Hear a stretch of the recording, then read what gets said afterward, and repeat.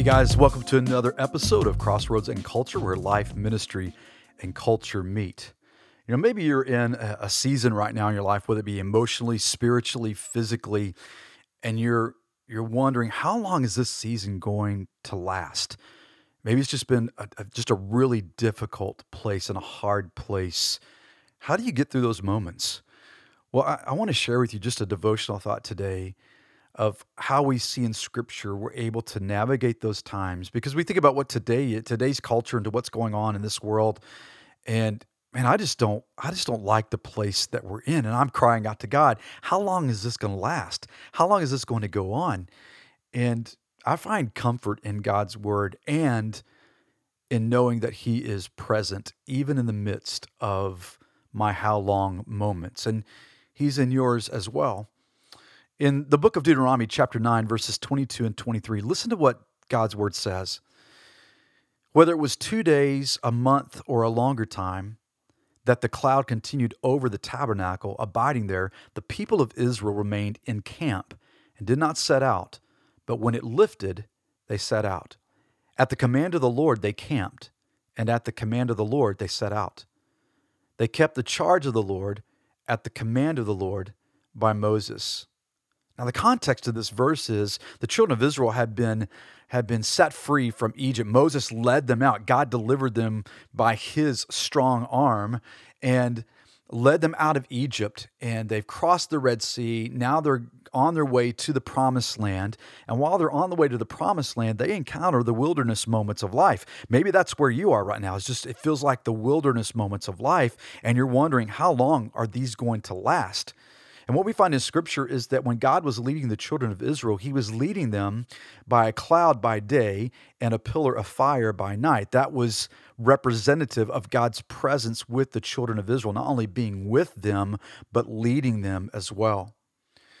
But when I think about the circumstances of wilderness moments, sometimes I ask this question. Maybe you're feeling this as well. You're sensing this in your own life.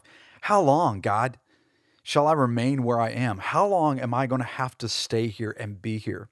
I mean, that's been a question of mine for some time. Maybe that's one of the questions stirring in your soul and your mind as well. How long am I going to be in this season? How long am I going to be in this place? Again, emotionally, with the things I'm struggling with emotionally or spiritually. Maybe feeling as though you're just not hearing from God clearly. And so spiritually, you just feel like you're in a wilderness moment. Or physically, you're going through that sickness, that illness. How long, God? How long is this going to last? Well, in the scriptures, that was a common question. I mean, just read through the writings of the psalmists, the prophets, and the book of Job, and you'll see how relevant scripture is, and that their reasoning for questioning is no different than yours or mine. It's interesting, though, that it isn't often asked in moments and places of comfort and joy, but it's asked in times of distress, in times of discouragement and longing, suffering and pain. And for me, I mean, I've found that I often get stuck in that question, though, and miss out on the truth that even in my longing to not be in the discontent of where I am, God's presence is still very near, abiding, actually.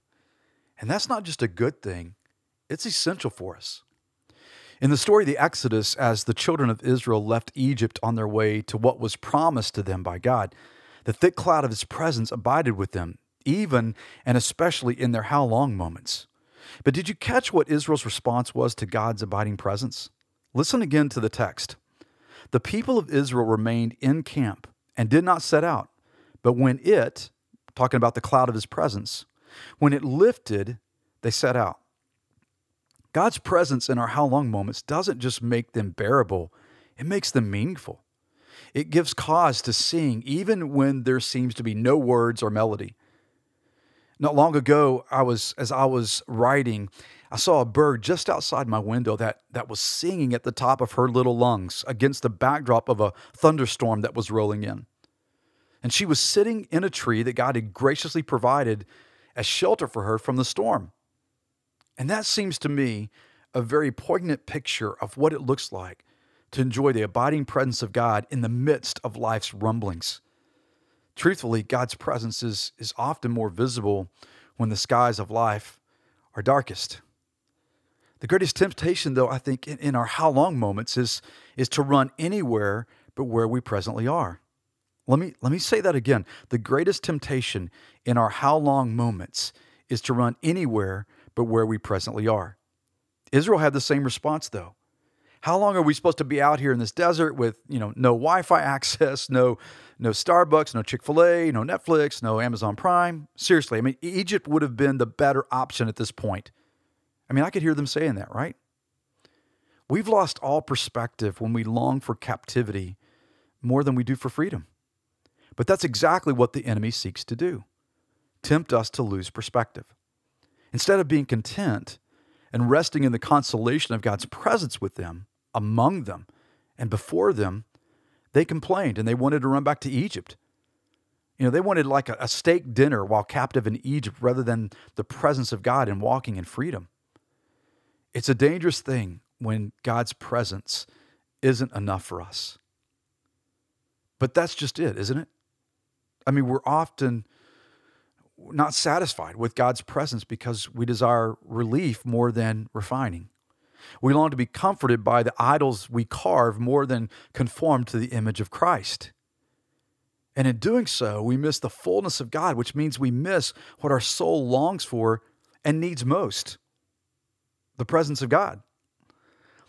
I've found myself being no different than the children of Israel, who after remaining too long in a how long wilderness moment, impetuously packs up my discontent and moves quickly to the next best thing. Or at least I think it's the best thing. But when we move away from God's presence and we seek to make the journey in this life on our own, it doesn't end well. Moses knew this well. I know this well, and you probably do too if you're being honest with yourself. I mean, like Moses, I don't want to go anywhere God's presence does not go with me. I've had too many moments in my life, maybe you have as well, where you've wandered ahead rather than follow the cloud of his presence and ends up leaving us in desolate places and valleys where death casts its dark shadow. You see, there's an order to this relationship we have with God. It's a rhythm that works because of who he is and who I'm not. He is God, which means he's all wise, all knowing, all powerful, all present. And he's wholly good. He's just.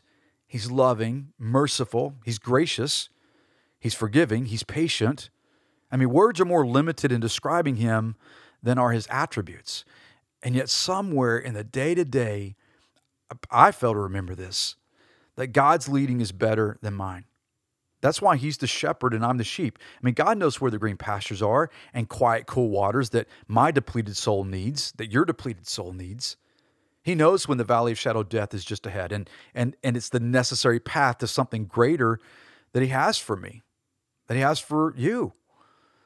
Yet even in that, he leads me because God knows the dangers that await me. He surrounds me. He surrounds us on all sides. His nearness comforts our anxious and fearful soul. So resting and remaining in God's presence just makes perfect sense. I want to be fully present in his presence. I mean, you know what I'm talking about? I mean, have you ever really thought about how often we aren't fully present, not just in God's presence, but in the presence of others as well? How many times have you been talking with, your wife or your husband or your kids or a friend over dinner or at home or wherever you may be, and your phone alerts you that you have a text or an email or a notification that someone just liked your social media post, and you exit being present with them and enter into being fully present with your phone? And we do it all the time. In order to break that cycle, it takes two things. It takes intentionality and elimination. You have to be intentional about being fully present with those you're with in that moment. And you need to eliminate what's distracting you. There's something very significant you communicate when the people you're engaging know you're fully present. And it's no different with God. When we're fully present in his presence, something significant is communicated, not just to God, but most often from him to us.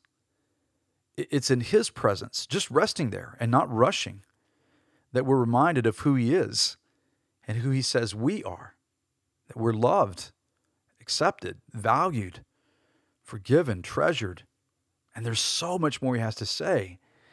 And I don't know about you, but I need to hear that. And I really believe you do as well.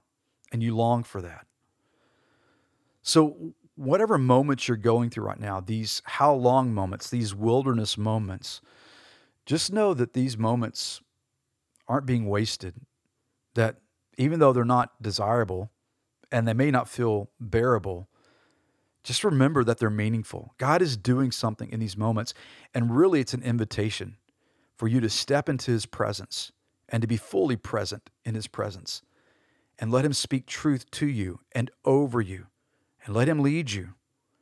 Because as you do that, he will remind you that he is very near and that he's at work doing something far beyond what you could ever imagine. I hope that this has encouraged you today. And if it has, share it with someone else who may be encouraged by it. Share it on your social media post. Text the link to your friends. Hopefully this will be helpful. With that being said, I hope you have a great evening, and I look forward to you joining me next time on Crossroads and Culture.